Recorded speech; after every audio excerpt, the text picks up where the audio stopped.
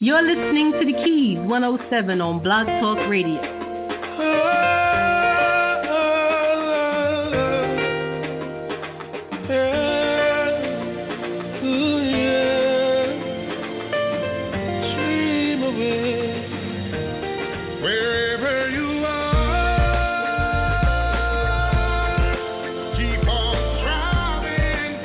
Whoa, I just love that song. Thanks, Gramps Morgan, for that beautiful song, Dream. It kind of sets the tone for what we're going to be talking about today. You have to hold on to your dreams. Get ready. We got a heated conversation on its way for you. Call in 213-943-3618. Get ready. Dennis Muhammad is here from the Peacekeepers Global Initiative. He's going to talk about some solutions that can help rebuild the black community. The healthy tip of the day is up next. I'm your host, Rafika. My co-host and engineer, Brother James, is here on the wheels of steel. We're going to have a good time today. Sit back, get ready. The healthy tip of the day is up next. The Keys107 Network presents the healthy tip of the day. The healthy tip of the day is to live in the present moment. Oftentimes, people hang out in two miserable places. They're either stuck in the past, reliving some glorious or disastrous moment, or they're stuck in the future, feeling anxious or overwhelmed about what they think will happen. One trick I like to use to live in the present moment is to feel the breath on my upper lip of each inhale and exhale. Focusing your attention on your breath, moment to moment, assists you with quieting your mind, letting go of obsessive thoughts about the past or the future, and allows you to more fully experience the amazing life that's unfolding for you right now. Today's healthy tip of the day has been brought to you by Organic Soul Chef Medea Allen. For more wholesome living and eating tips, visit organicsoulchef.com.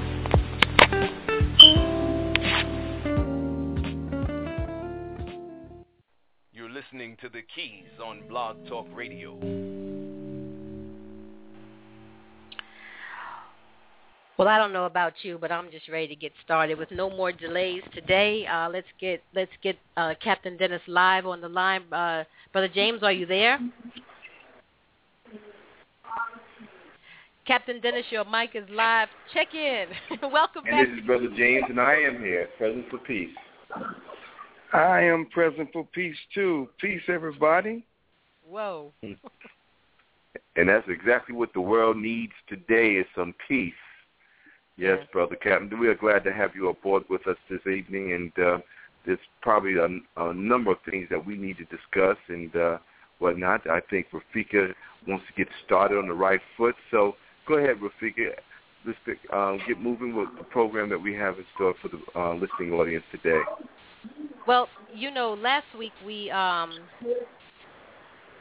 rebroadcasted Captain Dennis's first visit here on the Keys, where he gave us the history of the Peacekeepers and how the Peacekeepers got started with Russell Simmons and Bob Law, and we talked a little bit about the pledge and a lot about the obligations of what's needed for the community. And as we're looking into our communities across the United States, and I'm sure abroad, we recognize that there is a imbalance in peace in our communities. There's a lot of domestic violence. There's a lot of violence among community members, men beating women. We just saw this football player in the elevator doing a dastardly deed to someone that he's supposedly loving. But, Captain Dennis, let's go right into your perspective on, let's just take that first incident with the football player. Well, first and foremost, always giving honor and praise to Allah for giving me another chance that I may be able to correct yesterday's mistakes. I would like to say that there's no question, dear sister, that this is probably a very sad day for Ray Rice as well as his wife, but it goes to show that within a split second, any any moment of anger can create a life-changing or altering life-change experience. I don't know what was the circumstances that made him so angry that he would punch his wife. And no one that's judging him know either.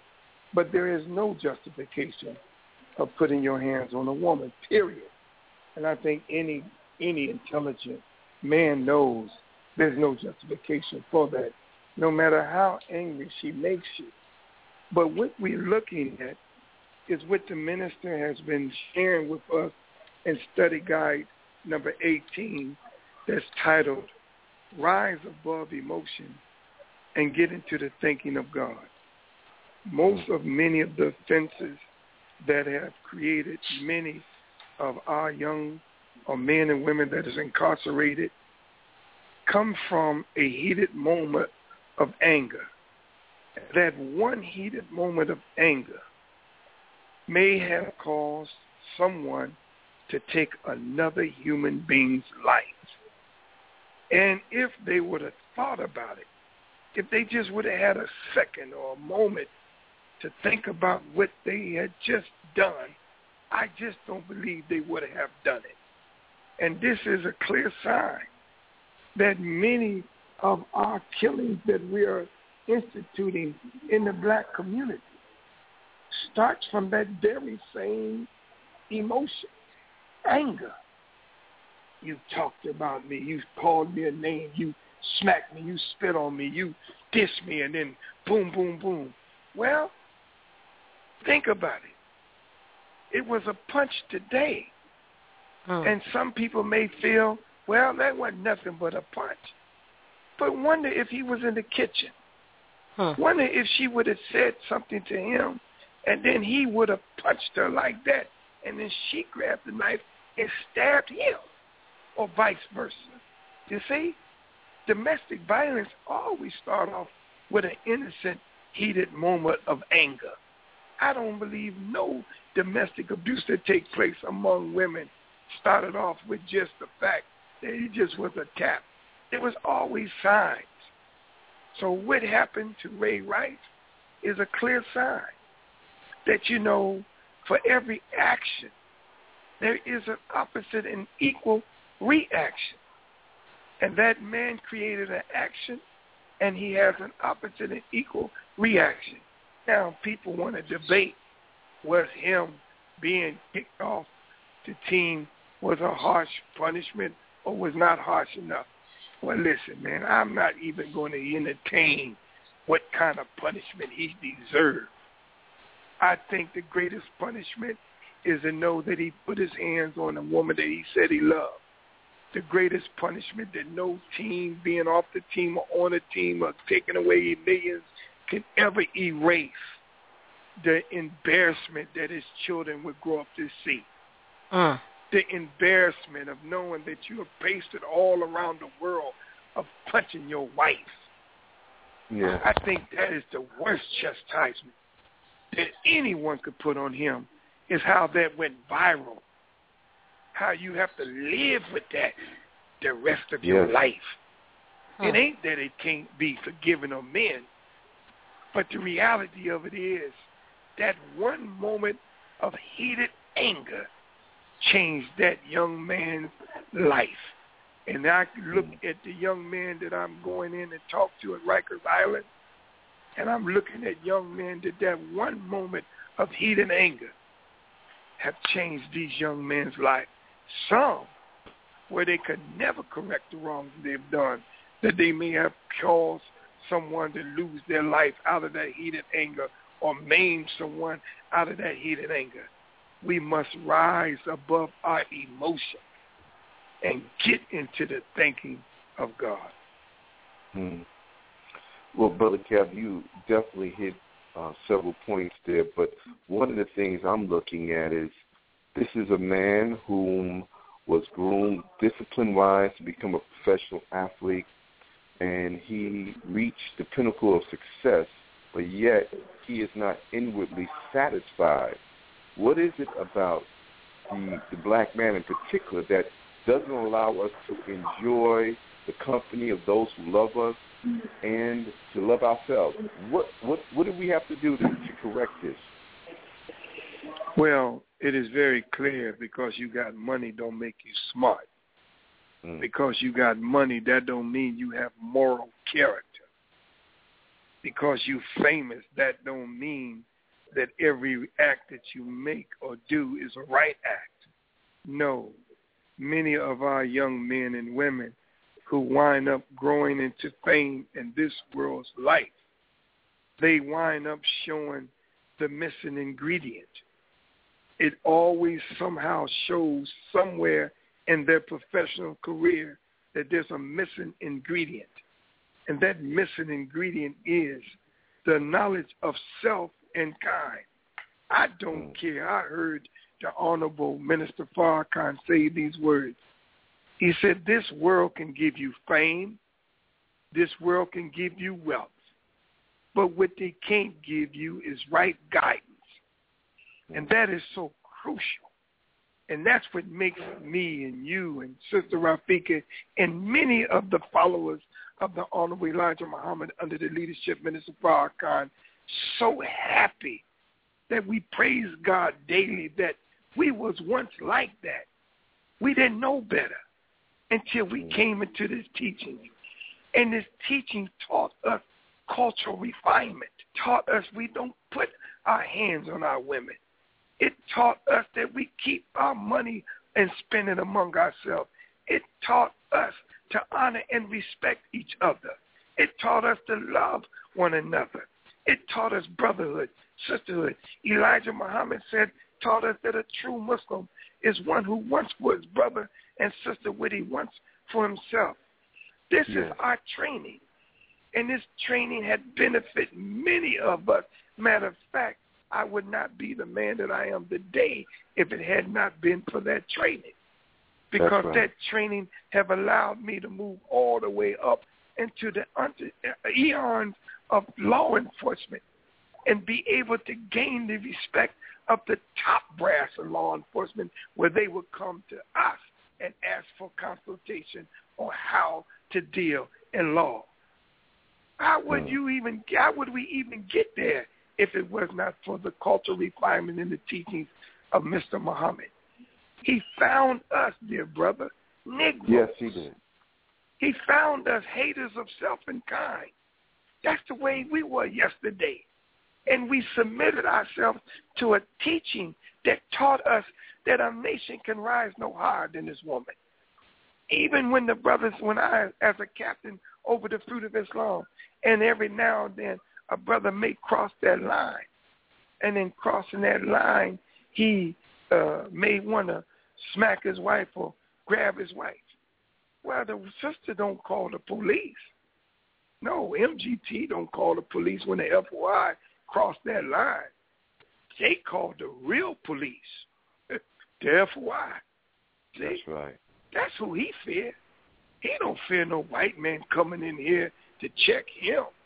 He fear that he got to be taken among the men of the Fruit of Islam. And you want to put your hands on your wife, soldier? Well, what we want you to feel how it feels to be beaten by a man's hand. So you know what we used to do, brother. We would line up a gauntlet of soldiers. Mm-hmm. And now you got to walk through there, brother. That's right. And now you got to feel what it's like to be hit from a man's point of view. You won't do that no more. But the bottom line is, this is what Mr. Muhammad taught us.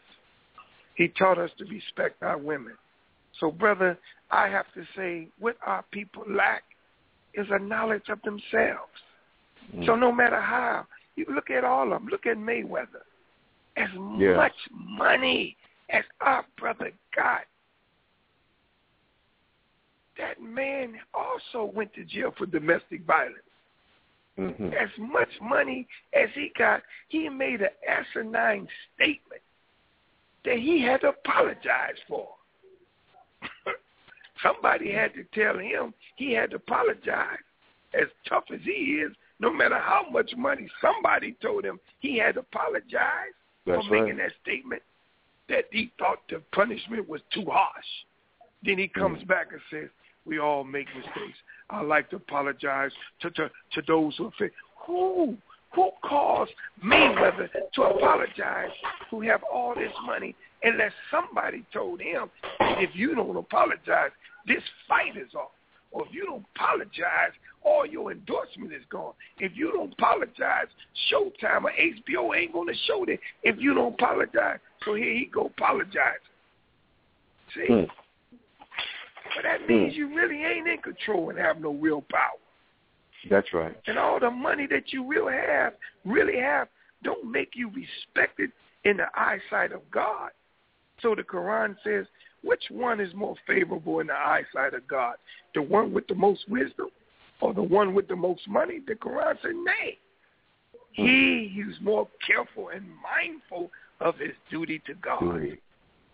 See? We are careful, dear brother, and mindful of our duty to God. That's right. So with this, I say, they need to be taught a knowledge of themselves. Well, I believe that his wife is suffering on multiple levels. You know, maybe the physical pain is gone, but the emotional and mental strain that she must be under, you know, and of course he is as well.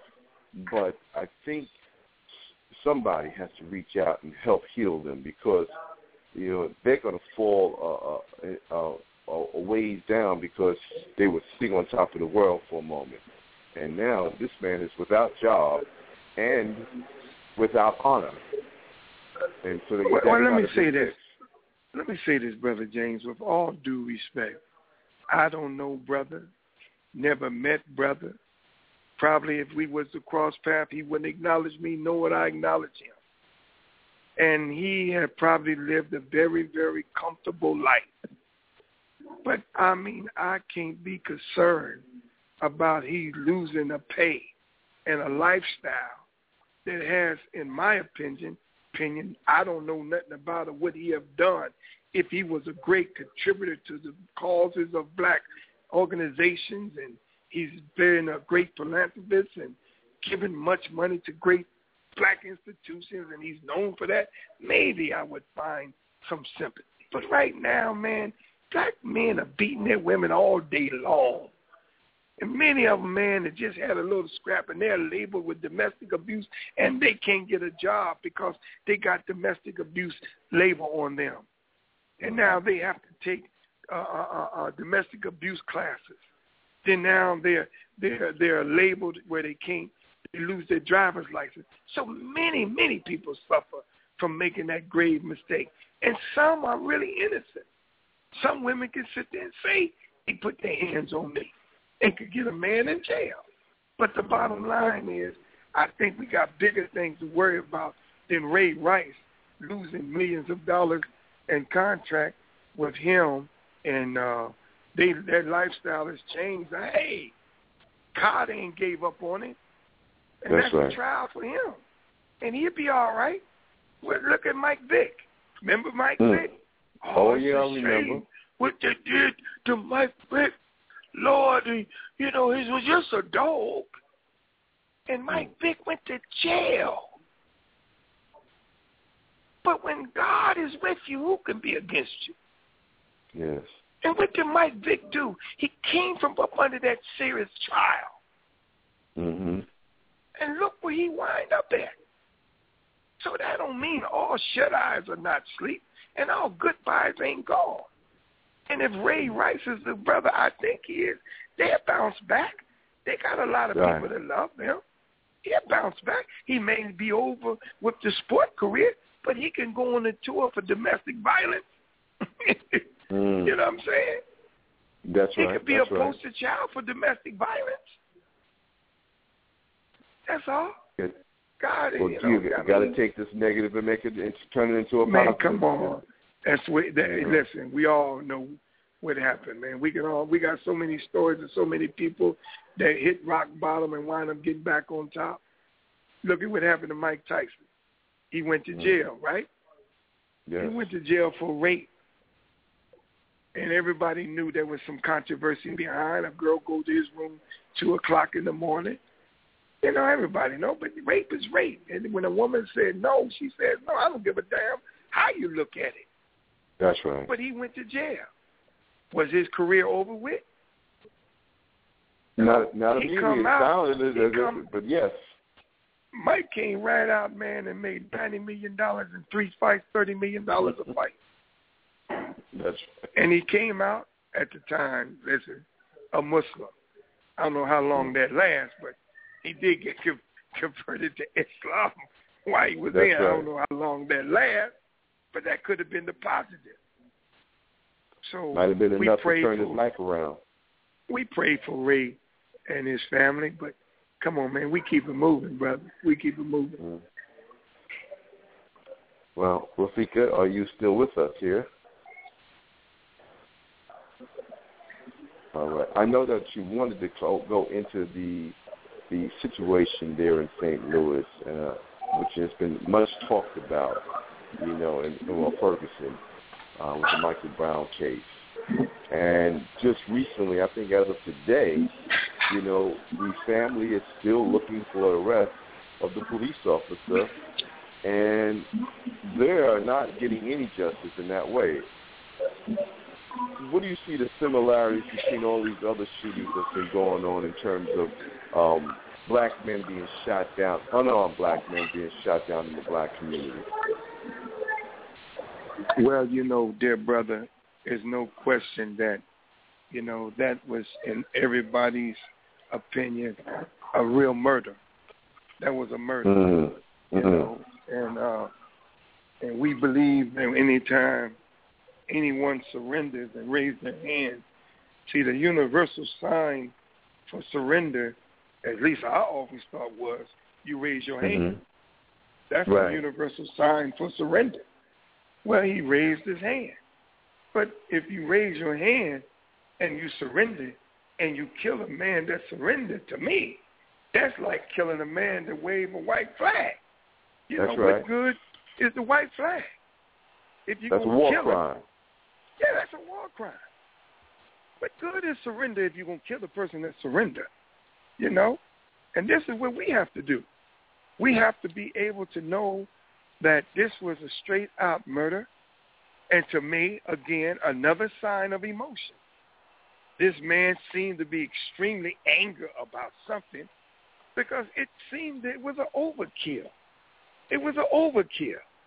And sometimes, man, you know, you look at that, you know, and then a recent tape just came out, a construction contractor, he says the same thing. Everybody's saying the same thing. But when it happens to them, we got to hear this, reserve opinion. You know, don't both be so quick to judge. But hell, he was quick to judge. You know what I'm saying? Mm-hmm. He was quick to judge. So my attitude was, you know, why do we have to be always reserve our opinion? Right. So I think that what happened in Ferguson is really the catalyst of the anger of how them versus us is a reality.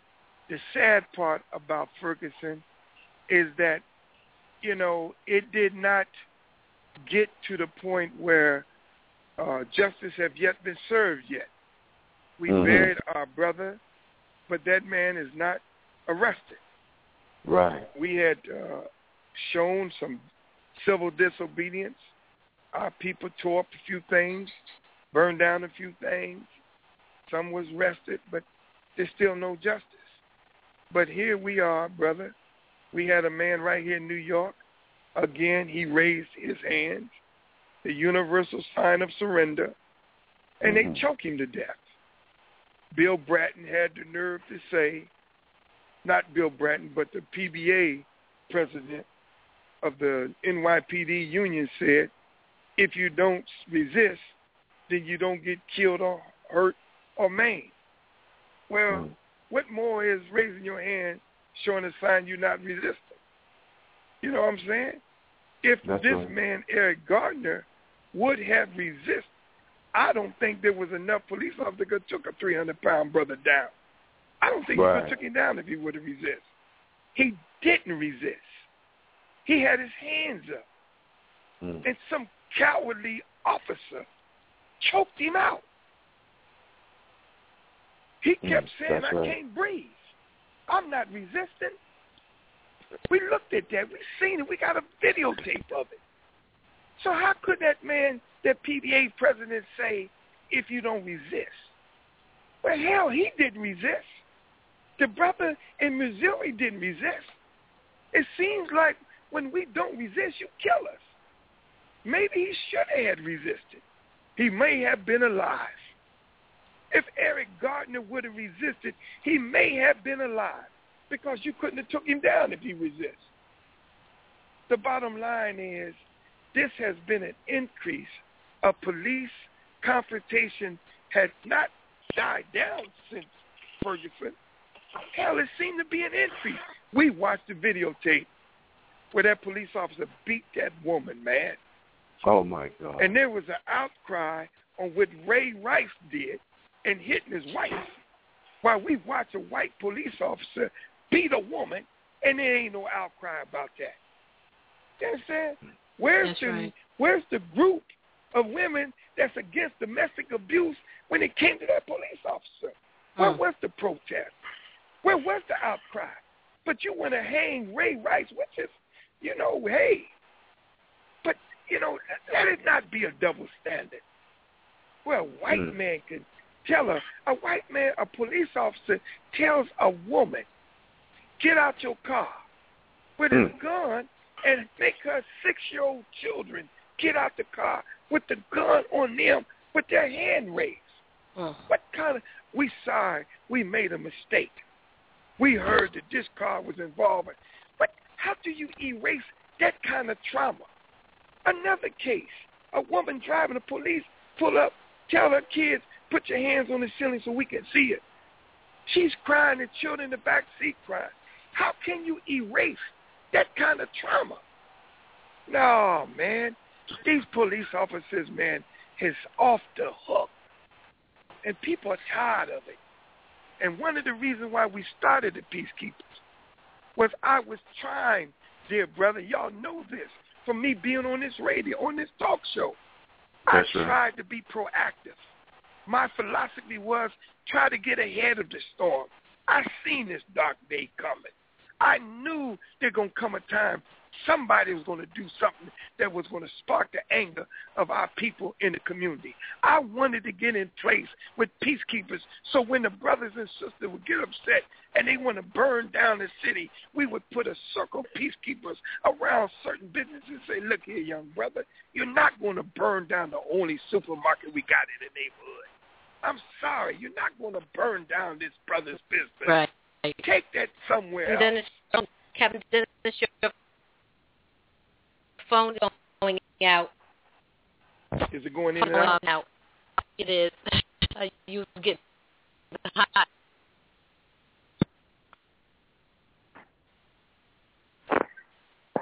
How about now? Captain Dennis, I think that was Rafika's phone most likely. You're sounding pretty good right now. You're back in here. Okay. We sounding clear now? You're clear. You got a little bit in the background, but it's not going in and out. So we're clear. I think she may have dropped, and she should be coming back on board with that. But, brother, you're so right. The positioning of the, of the peacekeepers.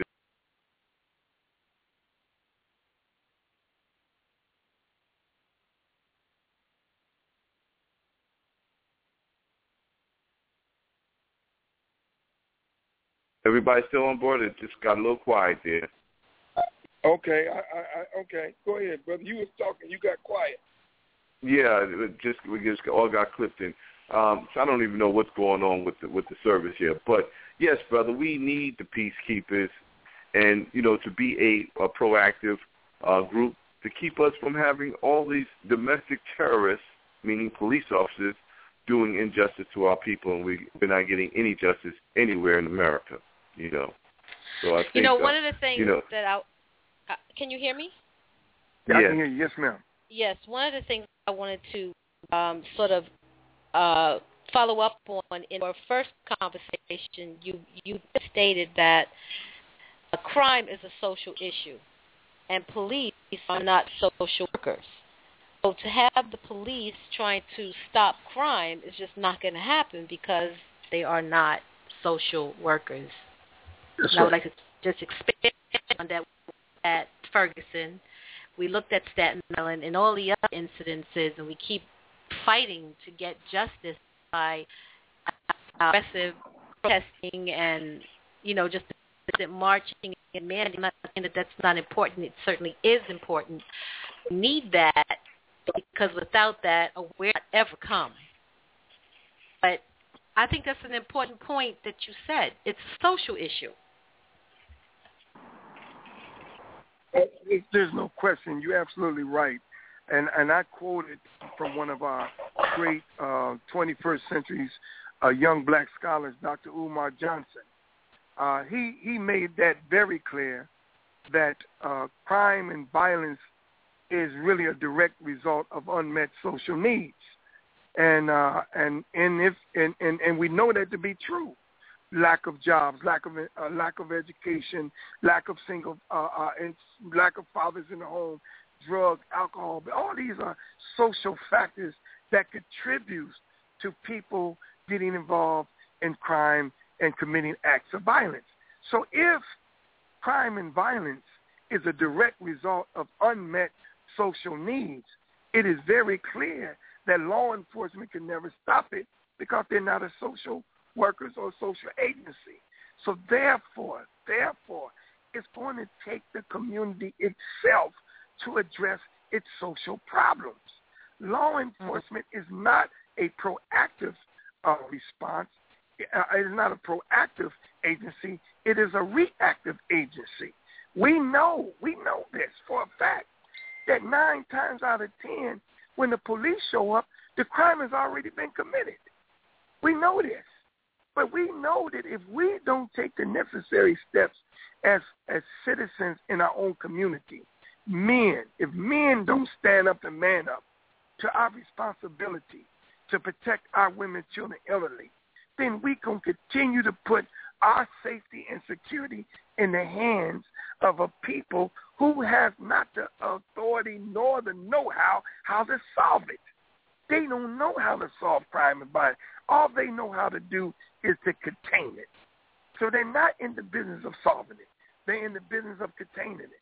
So what we have to do, we have to begin to realize this, on the 18th of this month at 7 p.m. in Queens at Resurrection Life Celebration Center, we're having a men's only meeting. We're asking all men around the city of New York, I don't care what borough you're from, to join us on the 18th at 7 o'clock at 106-06 Guy Brewer. It's 106-06 Guy Brewer. This is where we're going to meet as men to discuss what we must do to patrol our own community, what we must do to police our own community. We have to do that. If you're not satisfied with how they treat us, then damn it, let us start treating each other with the kind of respect that will earn us their respect. They do this in Crown Heights in the Jewish community. That's right. You never do you hear any such thing as a police officer then kill some Jewish citizen. Never do you hear in Chinatown that the police officer then killed a member of the Chinese community. Never do you hear this even in the Italian neighborhood. Do you hear the police officer then shot and killed some Italian American? Never. Because you can never go into a community that love itself and abuse that community. We are the only people that we allow people to come in and set up business, take money out of our community that don't look like us, police our community and abuse us, and we don't do nothing to respect and protect our women, children. We are the number one abusers of ourselves. No police officer can be more brutal than we are to one another. There was a videotape of a man in Brooklyn. They were both in a convenience store. They were friends. They were in the rap business. One guy got in an argument who's selling the most CDs. He got mad, pulled out a gun, shot his partner, had a drink in his hand, walked past his partner, pumped 2-3 more into it, and never put his drink down and walked out. What kind of brutality is that? Then there's another video you've seen on YouTube. The man standing in front of a convenience store in Brooklyn. A guy just run up on him and start shooting him in his head. We see this all day long. The brutal stuff that we do. A young man, just his first day to school, just on the video, was on YouTube. Just first day of school, young brother, had his backpack. Some boys run up on him in they go to the same school, talk about, let's see, can you knock him out? This little dude said, leave me alone. And then he run over, bam, he didn't knock him out. The young boy, what are y'all doing this to me for? And then another one run up to him. They trying to knock him out. See who can knock this young brother out. What kind of stuff is that we would do this to one another? Oh, no, man. How we going to get mad at them when we brutalize one another this way? So we open up the door for people to insult us. We open up the door for people to disrespect us. And we would march. We would fall in. We would sit in. We would burn a city down when they do it to us. But we don't say a mumbling word when we do it to one another. That's the hypocrisy I can't stand. That's I can't stand that kind of hypocrisy. And it must stop. I don't post no ghetto fights. Anybody that posts a ghetto fight in my news feed, y'all know I'm deleting you. I'm unfriending you. I don't want to see that crap. I can't watch black folks brutalize black people. I'm sorry. I don't have that kind of heart to look at us do that. How we stop another one's brains out. Kick 'em. I can't look at that. The minister, I was with the minister last 2 Sundays ago as he assembled all of the gangbangers in Chicago. The people that was in that room with the minister, some of these young men that were sitting there had probably took some lives or caused some people to lose their lives. But they sit there and listen to the minister. The minister said that Chicago had become the epic center of murder. The minister, 82 years old, sitting with them, trying to tell them and ward off a day that the minister see coming. He's been warning us. He said, listen, there come a day when they're going to roll in our neighborhood with no mercy. We've seen it in Ferguson. It was a dress rehearsal in Ferguson. They got a chance to bring all the big guns. They got a chance to use weapons that they only train with. They was excited. Police departments wasn't looking at that Ferguson police department like, this is what we got to do this to get a better relationship with the community. We need to start building a relationship. They was look at the hardware they got. Hey, Chief, we're going to get one of them tanks they got right there. Look at that gun they got. Chief, are we ordering that gun? Look at the body armor they got. Do we have our new... See, they're not looking at it like, how can we stop it? They looking at, we need to get that kind of equipment. They arming themselves. If that brother, who was a black police captain for the state troopers, he was like General Honorary in New Orleans during Katrina. They was coming in there, man, these people trying to live. They was prowling like rats, and they had the National Guard putting guns on them like they was the enemy. And this brother come in named General Honorary said, put them damn guns on. Stop pointing that guns at these people. And he took away that kind of atmosphere and made them people feel that they had a hero. Well, that's what that captain did of the state police. He told them, man, get all this damn armory man out my neighborhood. Get all this. And the people praised that brother. He tried his best to stop us from acting a fool. But the first thing he did was get rid of all that armory. And then you heard some of them police officers, they ain't nothing but animals. The women, their wives tweeting on Twitter, they're animals. This is how people see us, man. And the minister warned us, sister, brother. I heard him say that Sunday. There's a day coming that no man can avert. I've been warning you for over 50-something years that this day was coming. Your lust to kill your own brother. Your lust to kill your own brother since you love killing your own brother, then God, as the Quran says, he's going to give you a devil for a companion. He's going to give you an enemy for a friend now, one who loves to kill. He's got a history, 6,000 years of killing. See, since you like killing, see? And you're going to see blood flow as high as the horse's bridle. We've been quoting that scripture for years. You don't think one day it's going to come to pass? How long do you think God's going to allow us to continue to brutalize our own selves? So since you love to kill, I'm going to let the wrath of the enemy come after you now, the real killer. See? I'm going to cut loose the real killer. Ha! Oh, y'all ain't seen killing. You little pop gun. Shooting each other with your AK, your little 9. Oh, I'm going to show you what a killer look like. And when he coming armed to the teeth. Well, Brother, you are so right. The fiery serpent has been released on us, and they're coming in the form of white folk. And we already been on top of ourselves, so it's either change or die. And with that, brother, we have to go to a quick commercial break, give you a chance to catch your breath. And when we come back, brother, we do have some people on the line who want to participate in this conversation. And Rafika, take us to commercial, and we'll be right back.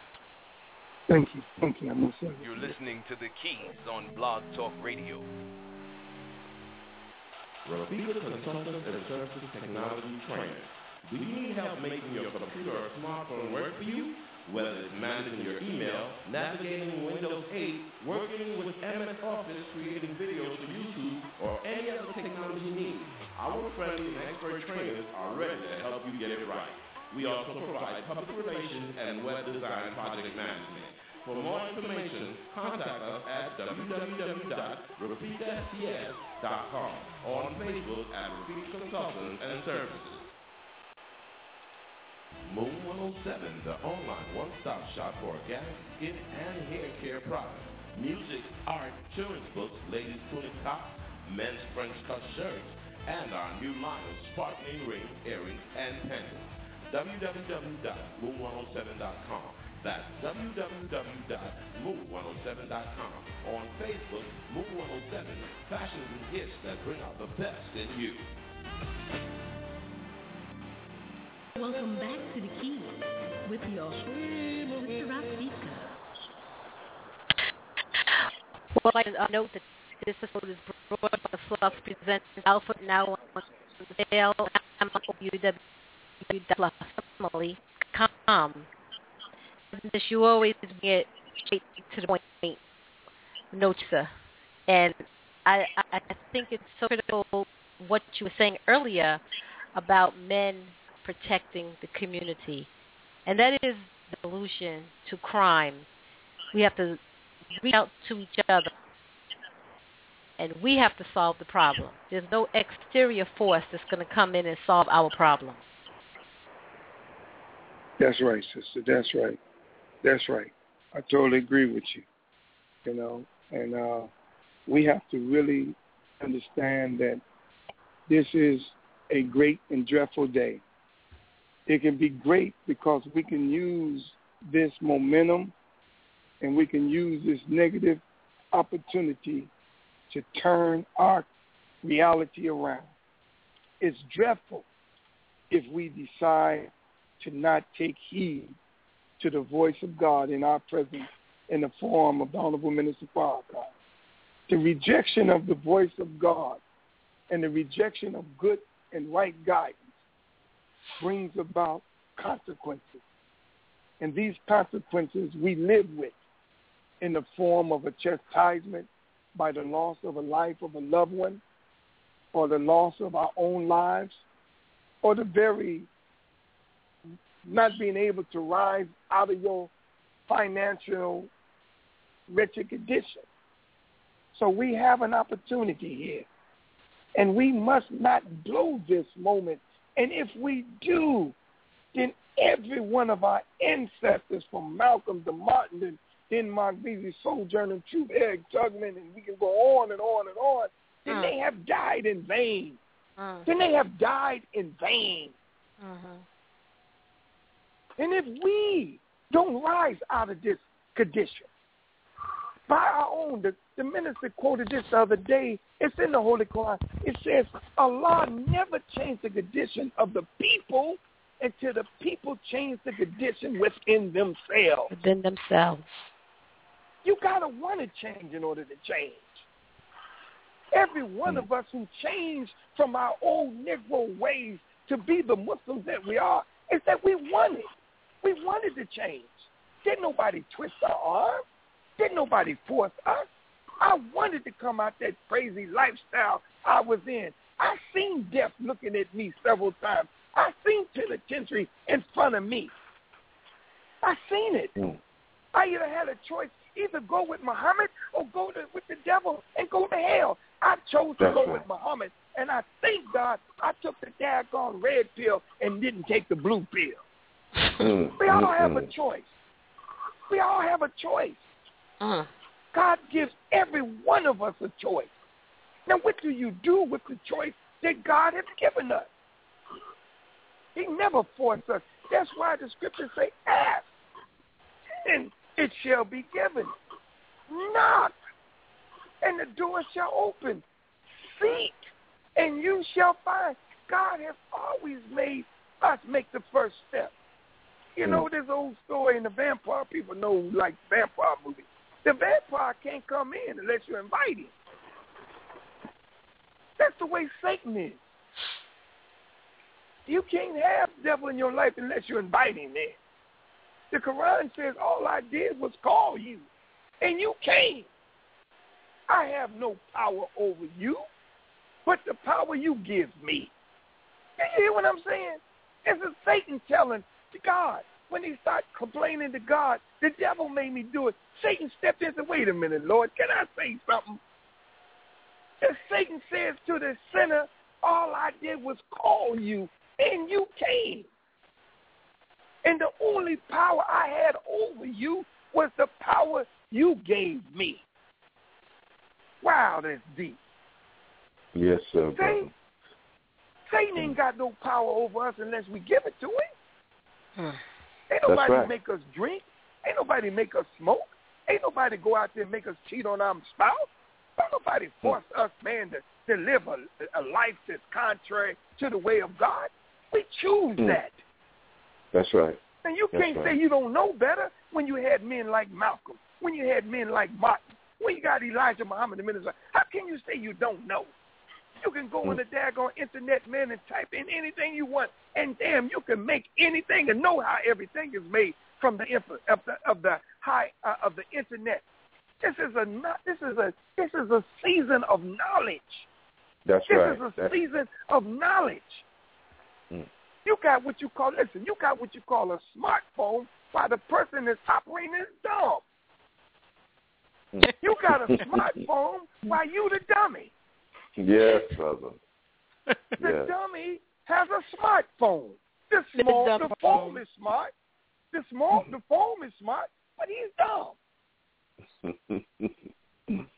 But Brother Captain, we do have callers on the line and one who wants to share and participate. I'd like to bring Brother on. Did we lose him? Oh, boy. No, he's here. No, he's there? Oh. He's here. Okay. Hold on. All right. I'm going to bring him in now. Okay, go ahead. Brother Rudolph, are you on the line? This Brother Rudolph. Didn't I just get rid of you, soldier? Yeah, you did get rid of me, sir. I know that's right, soldier. Yes, sir. Well, brother, I agree with everything you say. What I want to interject to the family that's listening is this. The only sure way for evil to prevail is for the good people to do nothing. Now, yes, there's a high level of despair. There's a high level of hopelessness. There's a high level of distress, aggravation, anger, whatever you may want to call it or term it, looking at the negative side, but then let's look at the positive side, because it's easy to pick out the negative in any situation. It's a little harder to extract the positive, but if you work to extract the positive, fuels you to want to do more because it gives you a ray of hope. And that's what our people need. Our people need a ray of hope in this valley of despair that they're in. They need to know that there is a chance for them to get out of this thing that we're going through, and they don't have to be condemned to death and fire and brimstone. They need to know that. And really, everybody is waiting for some miraculous event to happen or trying to put all the weight on the shoulders of one individual or a few individuals, when in fact it's everybody's responsibility in the community to do what needs to be done. The scripture says that the children of Israel tarried in the wilderness for 40 years until a whole generation died out. And then he took the children in. Well, look at what's going on with us now, because, we can say that our children are off the hook. We can say our children are crazy and our children are lost, but then the question is, well, who lost them? They didn't lose their child. They're wayward in the way they are because they have not gotten good guidance and direction by the elders. So unless the elders come back to try and help the children understand, and the elders condemn themselves. So we have to keep on working, doing whatever it is we can do, getting the twos and the fews that are in our general reach and trying to redirect their life and give them something to, hold on to so that they don't give up on life itself. And if we each did that, if we each just reach one or two, then collectively we could get our people and get our people out of this predicament. But we have to stop waiting for some miraculous event to happen that the sky is going to open up and some bright light and some choir is going to start singing, and then there's going to be some miraculous change. Yes, sir. So do what you can do with those who are in your circumference, in the way of righteousness. Teach those who are around you the principles of righteousness, and more than just teach it, be an example of it to them so that they can see what righteousness looks like in a man and in a woman. And speak to them, talk to the children, and help to establish a communication or a dialogue to help them through what they're going through. Because if we're adults and we're overwhelmed with the things that are going on in the world, and we're older, imagine how these younger children are feeling. That's all I have to say. That was a lot. Thank you, sir. Thank you so much, brother.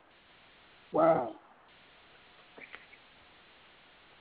Well, I think his point, Brother Rudolph, your point in that people need a ray of hope is very valid in you when you're looking in the eyes of despair. When you looked at those people, those children, those women, those young people, the teenagers in Ferguson, and you just saw that there was a sense of loss in their eyes. They were acting out a knee-jerk reaction to their anger and their pain of seeing one of their own laying in the street. They can't even understand it, wrap their head around it. But a ray of hope. And they're responding in the only way that they know how to respond, or in the only way that they feel they have a venue to be heard. That's right. That's right. And maybe the teaching, they don't have the teaching to act in another way. But they've heard historically how people reacted. But they didn't do the full research because they didn't understand that there was no result from that kind of behavior. Right. And when the Yanla came in... And again, yes, ma'am. And again, we understand that there's always that small percentage of opportunists that are out there, the agitators, and those who want to take advantage of an opportunity to, do whatever it is they want to do. So that's always there. We understand that. But by and large, for the most part, when you saw that the protesters took a step forward to stop the looting, that showed you right there that the desire and the will to do the right thing and to get the justice that they need, it's there within the people, but it's just buried so deeply in them that it's hard for them to mine it out themselves. So they need someone to come and help them and show them how to bring that out of them. Mhm. Well, Ian, go ahead, James.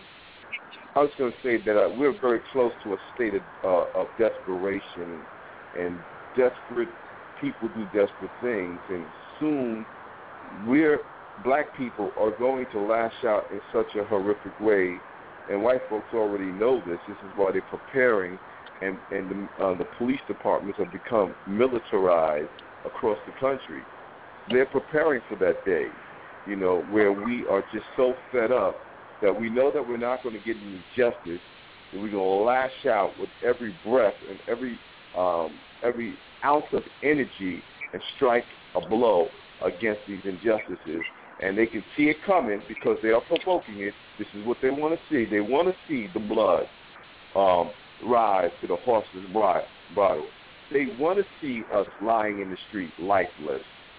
So that is where it's coming to. Now, whether we have the wherewithal to avert that day is another thing. We have to work very hard at getting into the streets and getting into the hearts and minds of our people and giving what the captain says, the guidance that the Honorable Elijah Muhammad has given us. And we have to get that love put in them. They have to start loving themselves. Because right now, they're self-haters, and therefore they can never grow and never unify and never strike a blow to the enemy with progress. So we're close to a desperate state as a black family. Well, we got to say this, that God is just as powerful today and delivering the people as he was with Moses. He's the same God that delivered Daniel out the lion's den, the Hebrew boys out the fiery furnace. He has not lost his juice. And we should never think he does not have the power to see a suffering people, a people who has been suffering in the hands and under the hands of an oppressor, and not hear our cry, and not send us a warner, not send us a helper or a savior. But like all people, you either accept the man or you reject it. And we don't see nothing inconsistent in the scriptures that shows that there was never people that didn't reject a warner. Everybody did not accept the people that accept the warner that God sent. Everybody didn't. It's proven in every scripture, in every history, and among every people. We're no different. And God puts that burden of ownership on each and every one of us, that our job is to make sure our people know the truth, and at least, as you said, Brother Rudolph, have an exit door that if they choose to come out this fiery, burning house, that there's an exit for them. To not to know there's a way out is hopelessness. But I do believe that fear have restricted our ability to live. And long as we fear change, we fear the white man, we fear the police, we fear, as long as we fear change, we will always be restricted in our ability to live. And it ain't till we have no fear that we can live life to its fullest. We thank Almighty God that he have removed the fear, for we fear no one but God. And because we walk without no fear, we live life to its fullest. That's right. Our people need to try that. It is your fear that keeps us bound by an invisible chain and ball. An invisible chain and ball. But nevertheless, I think we have really, just scraped the surface. Are we going to be coming on every week to talk about these issues, Sister Lafika and Brother James, or this is a one-time shot? Well, I think we can certainly plan that. It's never a one-time shot with Captain Dennis. This is your home. I'm glad to be back home. Yes, we did miss you. Waiting to get back. The Have they? You know, I made a grave mistake. I didn't have my glasses on. I called myself posting the number, and I posted a 9 instead of the 8. And Lord, man, people come by the eye. Then I just looked at it, and the show almost over when I said, oh, my wife is mad. She wanted to hear it. But nevertheless, maybe we have to do a repeat next week. How often are we going to be able to come and not me do all the talking, but let the audience have a chance to ask questions, and let's see what we can do, because we talk about the 18th, Brother James. I don't know what's your schedule, but you got to be with us, brother. We can make it a weekly thing. You know, we need to probably offline, you know, work with you on some things so that we can get programming, you know, do the programming and bring in, you know, folks to bring the issues on the table, and we discuss it, you know, like an open forum. And Peacekeepers all the way. Let's make it happen. So, yeah, we can make it happen. You know, listen, man, I'm not into a whole lot of talking. I'm not on this to preach. I'm on this to recruit. If this can become a tool to recruit men and women to step up, become peacekeepers, then, I leave the preaching to the preacher. Right. I'm an action man, brother. I'm definitely about boots on the ground. And I've been here in New York for the last month and a half, ain't seen my wife, and I'm still putting this work in, trying to build these brothers to get out here to patrol and protect their community. So on the 18th, man, that's where my mind. Did you remember? Just the other day, I put a challenge out there, stand up and man up challenge, to meet me on 125th and Malcolm X Boulevard. And man, I put that on Facebook, and man, 100 men showed up. You know, and I mean, they came and met the challenge, and they got a Peacekeeper shirt. I gave them a shirt, told them, if you come, I'll give you a free shirt. But in order to get the shirt, you had to stand for 1 hour. And we pushed the picture. We had white tourists who was walking by and went, wow, oh, I love this. Can I stand with you? Can I get a shirt? Can you stand for 1 hour for peace? We sure can. And it was just so beautiful. So we call it the Stand Up, Man Up Challenge. It ain't the ice bucket challenge. I'm saying to all the men, we're going to pick locations. And we're going to tell you this is the location to show up. Stand up and man up. And if you don't show up, then make a donation to an organization of your choice if you can't show up. You know what I'm saying? Like the Peacekeepers. If you don't show up, just say, write a check to the Peacekeepers. See, we got to do something. I love a challenge. And there ain't nothing wrong with the ice bucket challenge. I think it's a very positive and great challenge. It just has kicked off so many other motivating thoughts of what we need to do to challenge causes that can help be funded. They help further the cause of great organizations like the Peacekeepers, I Love My Life, and Man Up, and other great organizations like the Nation. So, hey, we're going to keep putting that challenge out there, dear brother. Well, this is a forum that you can help organize. It's actually a tool, a very good tool. We know that you can reach out to a lot of people from near and far and organize them. So let's work with utilizing this Blog Talk Radio, the Keys107, you know, hand in hand with the Peacekeepers, and bring some peace into our communities. We're not really wrapping up right now. We do have time. What I wanted to talk about is how somebody could join the Peacekeepers. I wanted to get an update on the Peacekeepers. I want to know from the time that you first came on our network to today, has your membership increased? Have you opened up any new chapters? What's going on with the Peacekeepers in England? Well, we have one new chapter that we opened up. We went down and got it. We have to go back. It's in Pittsburgh, Pennsylvania. We have a chapter in Pittsburgh. And our London, England had just did a great day of peace. Just recently did a great march for peace, Present for Peace march in London, England. We're here in Atlantic City is doing a fantastic job. They were there to get be able to protect the children going back to school. The Peacekeepers was present in Wilmington, Delaware. Peacekeepers was present in Springfield, Ohio, to make sure our children got back on the first day of school. We're here in New York and Queens. We're doing a great job. We're in Rikers Island, and we have got over 36 kids in Rikers Island. I've been in Rikers Island every week for 6-7 weeks now, and we're teaching them CPR and first aid. These young men ain't never been given a skill inside a correction facility. So now they are getting certified with CPR and first aid, and they are very excited, and they're peacekeepers. And we're getting a lot of praise from the commissioner of Rikers Island.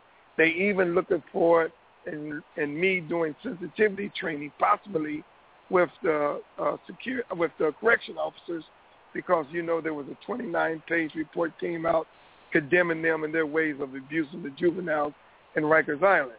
So there's a lot of great things God is blessing us to do.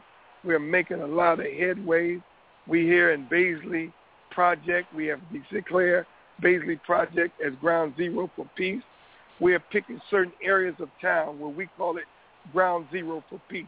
And wherever we declare that town or that city or that block to be ground zero for peace, it is that area that peace begin and spread out.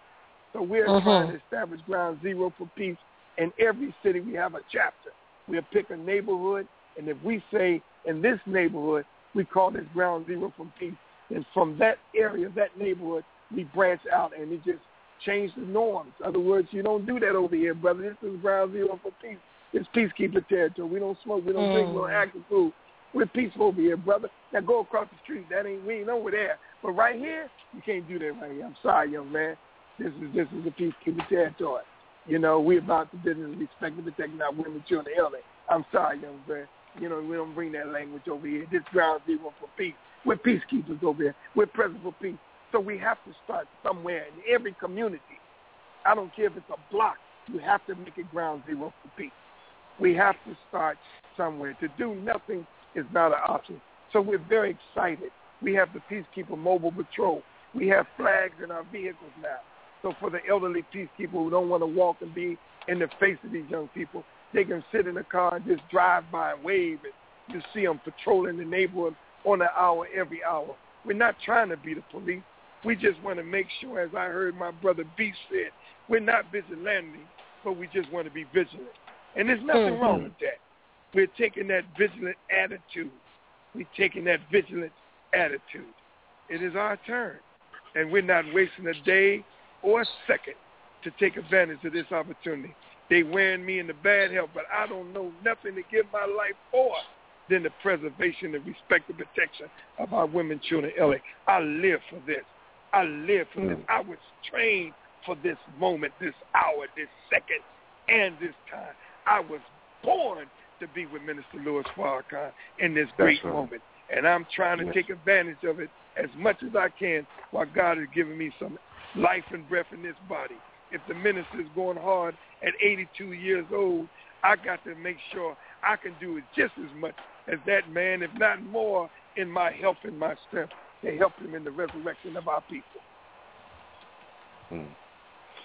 Well, brother, that's a lot. And, you know, the word has to get out there more frequently, much louder, to help you in the cause that you're under. And Rafik and I and the Keys 107 family, we're going to be there lockstep with you to make that happen. So, you know, we're glad that we've had an opportunity to bring you back on board with us, and we did absolutely miss you in your spirit and all that you do for our people. So thank you, brother, for making it happen and coming back on board with us.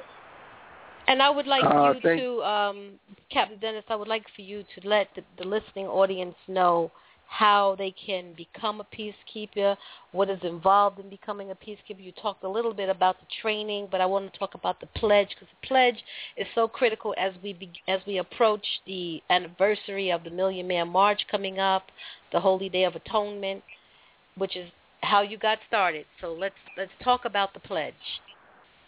Well, you know, the pledge is I pledge to love myself and respect myself and my fellow man. I pledge to commit no acts of violence on myself or others. I pledge to respect and protect all women, children, and our elderly. I pledge to be present for peace and to support all black organizations and our community. Our pledge to be present for peace, so help me God.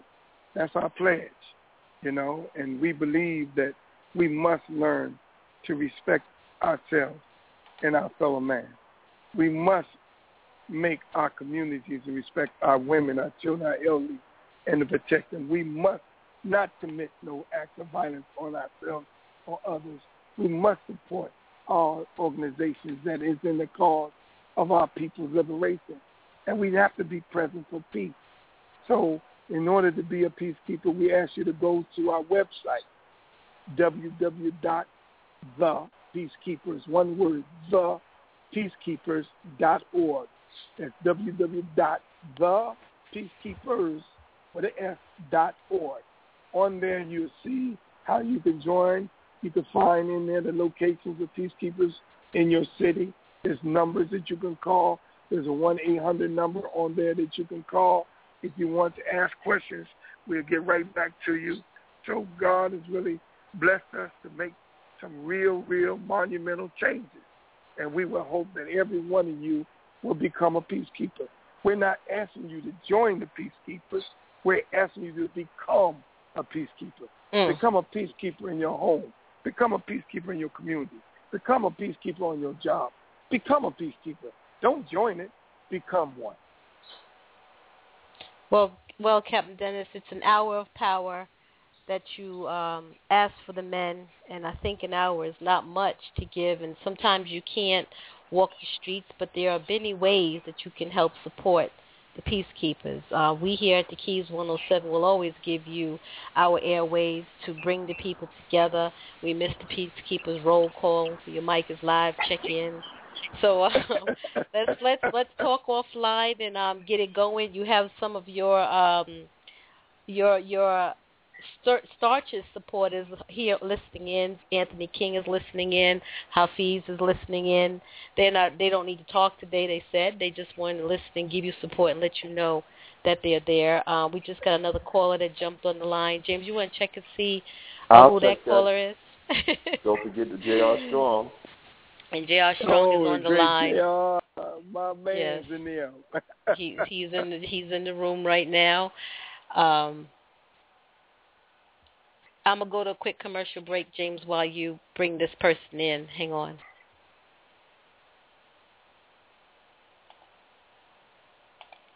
You're listening to The Keys on Blog Talk Radio.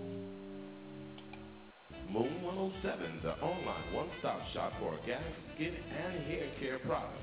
Music, art, children's books, ladies' tunic tops, men's French cut shirts, and our new line of sparkling rings, earrings, and pendants.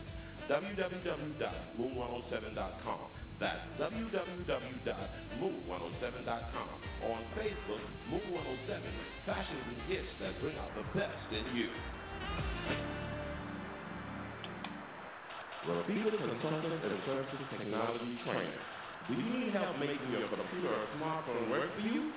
Whether it's managing your email, navigating Windows 8, working with MS Office, creating videos for YouTube, or any other technology needs, our friendly and expert trainers are ready to help you get it right. We also provide public relations and web design project management. For more information, contact us at www.repeatscs.com or on Facebook at Repeat Consultants and Services. Welcome back to the Keys with your host, Mr. Rafika. Well, I know that before I close out today, I'm going to have to play that Gramps Morgan song for you, Captain Dennis, because I know that you love that song. And again, we have a bunch of people on the line listening in. I thank you all for being here, but you just really have to press that number 1 on your keypad if you want to talk so that we know to bring you in live. Brother James? We have someone live. Yes, we have someone live on the line right now. Assalamu alaikum. Wa alaikum salam. How's the family? Man, everybody's We're fine. good. How you doing, I'm doing dear fine. brother? I'm doing fine. This is problem 13, lines out the cage. Oh man, with such honor, brother, with such honor. Praise be to Allah. It's my honor, brother. It's my honor. You know, I'm just calling in. I wanted to give everybody the greetings and say how much we appreciate Brother Captain Dennis, and your works, you know, and what you're trying to do for us. You know, I kind of got in late. Sister Rafika hit me on the inbox, and I'm just not getting the message. So I don't know what really the subject matter, what's been said, but I do know it's concerning violence in the black community. I will say this. The only thing that's going to help us through these times is our submission to God through the understanding of the teachings of the most honorable Elijah Muhammad of the Honorable Minister Louis Farrakhan. And because we continue to reject this, because we refuse to unplug from the matrix, we will continue to see these things going down. It's not going to stop. It's going to continue, and it's going to get worse. God is now beginning to whoop us. See, nothing happens without the permission of Allah. So as horrible a time as this is, as horrible and as bad as these things are that are happening in our community by these police officers and these white racist vigilantes, you know, it's going to get worse until we do what we supposed to do in accordance to the will of God. God wants to bring us up and out, but we refuse to listen. We refuse to straighten up our lives. And because we refuse, then now God has to force us. It's like a parent with a child. When you have a child and you continue to tell this child, you know, stop doing it, hey, I'm warning you, stop doing it, tighten up. Tighten up. Well, eventually the parent will become tired and will lose its patience. See, God is the most beneficent and the most merciful. But even God runs out of patience and runs out of mercy. So now we are in that time. We are in that valley of decision. And until we decide to do right, this is going to continue to happen in our communities. These beasts will continue to come in, and they will continue to kill us like we have been killing each other. Minister Farrakhan asked us, the thugs, he asked us, you like blood? You like blood? Well, now God is going to give you your own blood to drink, and you will be drunk off of your own blood as if you were drinking wine. So now the decision is ours. The decision is ours. And you have brothers like Captain Dennis and the Peacemakers on the front line. You have the Lions Out the Cage. You have the Allah team. You have the mighty FOI, who have been in the community for over 80 years, pushing the Muhammad speech and now pushing the final call. We have been in your presence, and you have not seen us. Well, now God is going to force you to see us. That's all I have to say, family. And I appreciate these moments on the show. And, again, I appreciate you, Brother Captain Dennis. Please keep up the good work, man. We need more soldiers and more captains like you who go beyond the call of duty. Yes, let me say this, brother. Let me say this, dear brother. We thank Allah for you and the lions out the cage. See, that's the beauty about being a lion out the cage. See, I've never seen any animal that comes out of the cage that goes back to the cage. No. There's one thing about when you release an animal that's been caged, he puts so much distance between him and that cage. So, you know, we now cover 3,000 miles by 2,000 miles. I'm not trying to go back up in that cage, and y'all are doing a great job. And there's nothing more dangerous than a lion out the cage. So, brother, you keep doing the great work you're doing. Because we ain't doing no more. Don't give Brother Dennis no credit, but the credit that I have been given as a soldier. I'm just living up to the responsibility that I took when I took that FOI creed. When we say our sole purpose is to deliver. What good would I be? You call me a delivery man, but I don't bring the package. Well, that's man. How could you be a delivery man? Where's your package, brother? I cannot come to Muhammad calling myself a delivery man, and I ain't got no package. The package is to Allah. I'm in the delivery business, man. I'm trying to deliver. So when you see me pull up, I'm not a fed ex-Muslim. You know what I'm saying? Go ahead. Come on, man. I'm not a fed-up ex-Muslim. So this ain't no fed-up kid. I'm in the business, man, of delivering. So when I go to take a show up at the minister, I got a package for you, dear Father. Look at all these folks that I brought to you in the name of the Peacekeepers. No, brother, I believe in what we was taught. I'm just practicing. So to give me credit for what we've been taught to do, I'm just fulfilling my duty. That's right. Workers will be found working. That's right. all, brother. Well, God brother, never wastes the work of any worker. I want to bring on a sister whose name is very close to my wife. Her name is Sister Rashika. Sister Rashika, you are live on the line. You are here with Captain Dennis and the Peacekeepers. Hi. Sister, how you doing? Hello. I'm fine. And you? I'm doing fine. Thank you so much for asking, ma'am. Don't get afraid, sister, with the family. This is one family.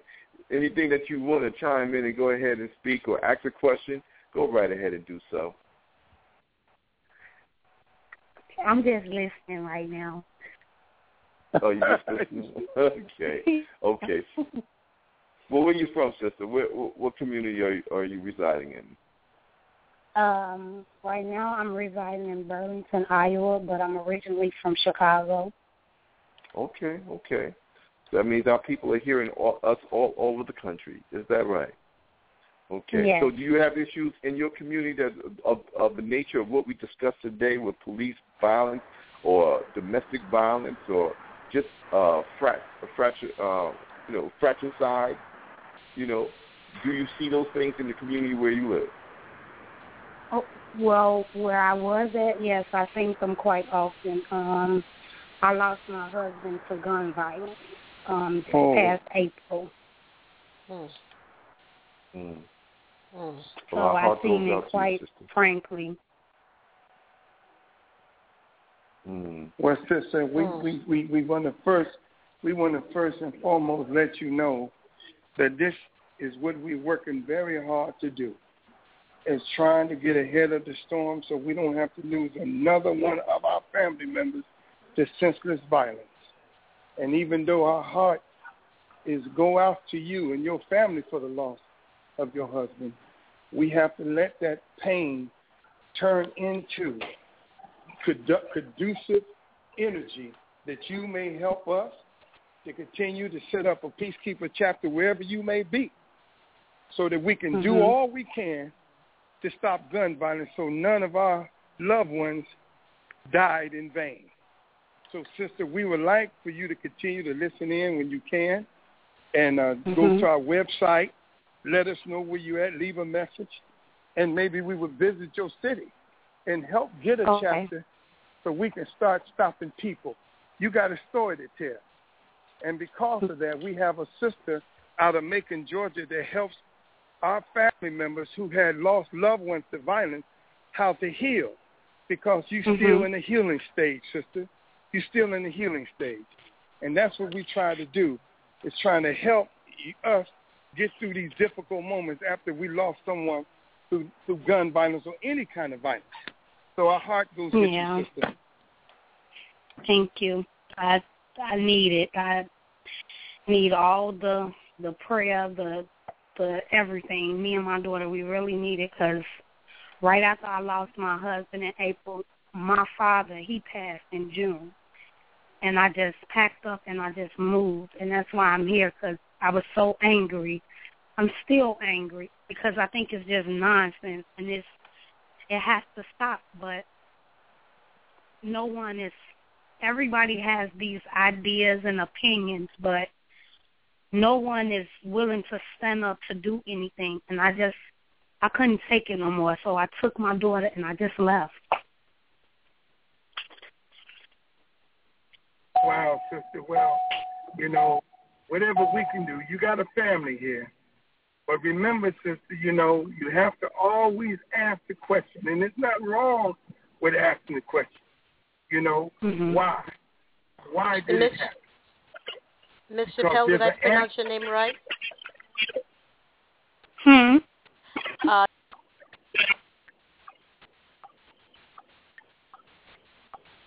We have Brother More Yashua Ben, who is one of the Keys family members on a little sabbatical right now, but he's in our chat room. He sends you Dennis readings as well.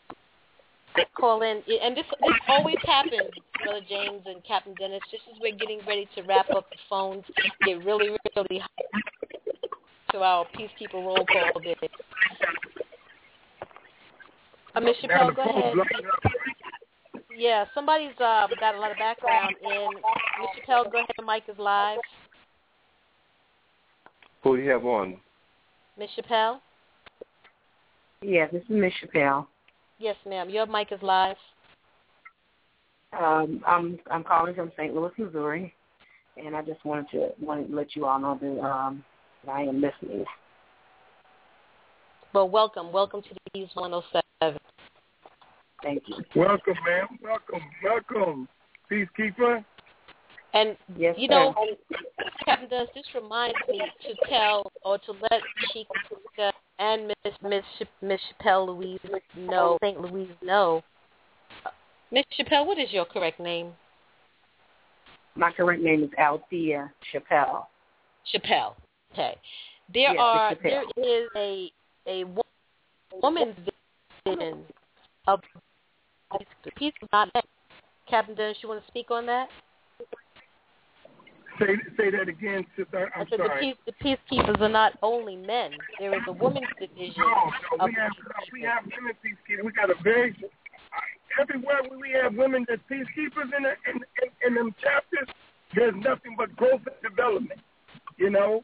And we have a strong peacekeeper chapter where women are strong in Macon, Georgia, Atlantic City, Wilmington, Brooklyn, Queens. So, no, we're not limited, but Miss Chappelle, she's a peacekeeper.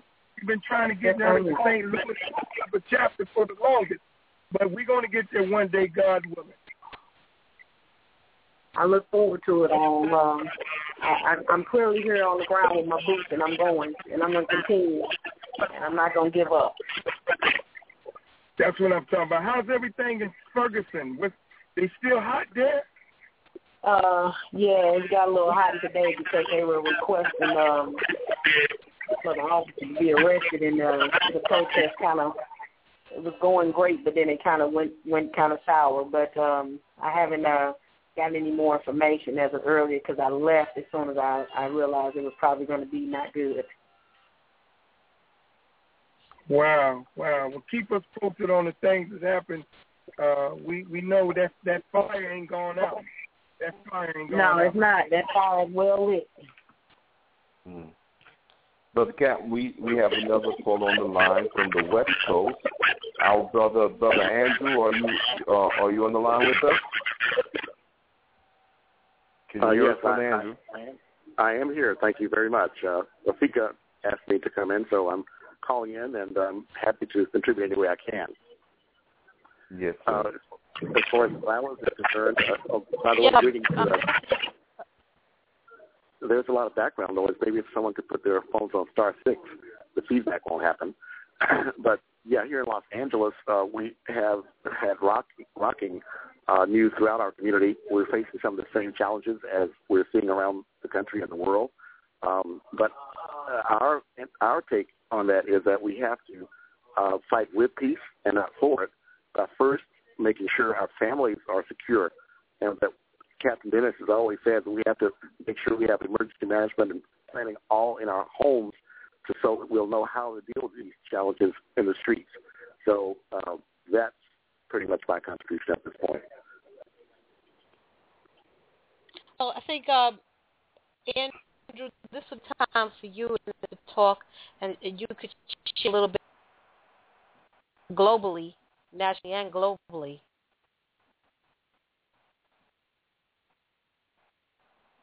Well, yes, I think that was directed to me, Rafika.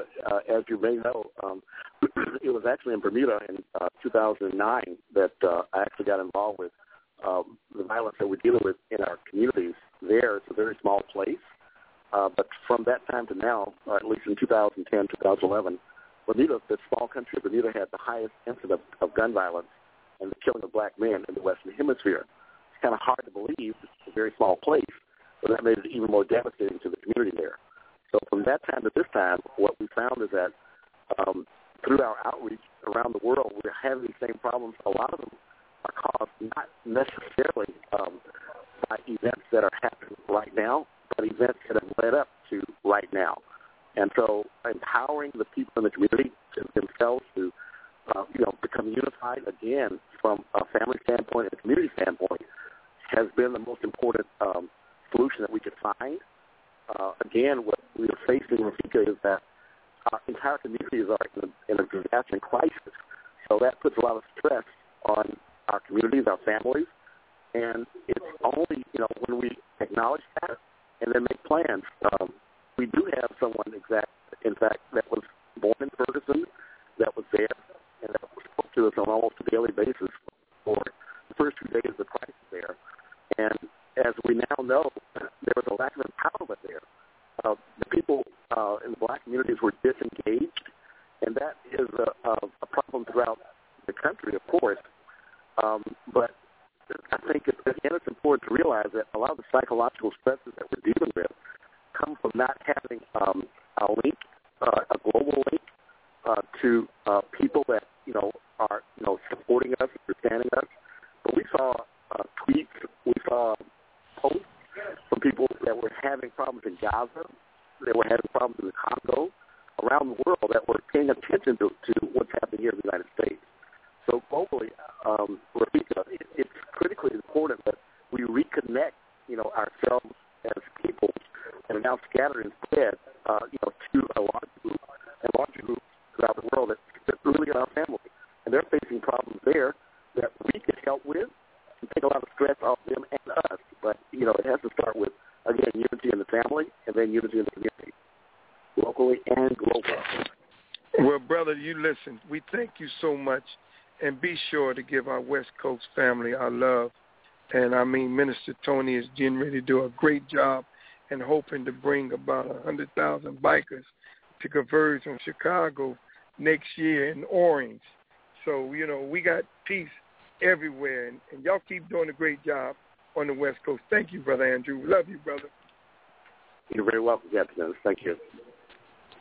Captain Dennis, I think we're going to have to come to a close at this point. It's never easy. We're not quitting. We're not quitting. I'm sorry. We rebelling. Well, Captain, all good things come easy. to an end. Never easy. It's never easy. But listen, you like we said earlier, the Keys 107 network, is your home. The Peacekeepers have a home here, and however we can help, we are here for you. Thank you, ma'am. Thank you so much. We love you much. Thank you. And I'm looking for all my Peacekeeper family to join me the next time on Keys 107. I really thank you. May God bless you all. My name is Captain Dennis, and I am present for peace. You're listening to The Keys on Blog Talk Radio.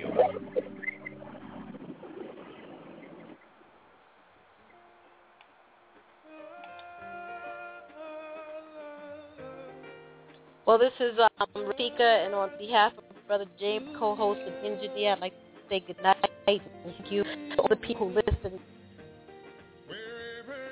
And I'm looking forward to our conversation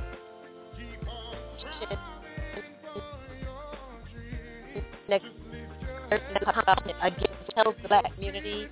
And Captain Dennis, this song is for you. Good night.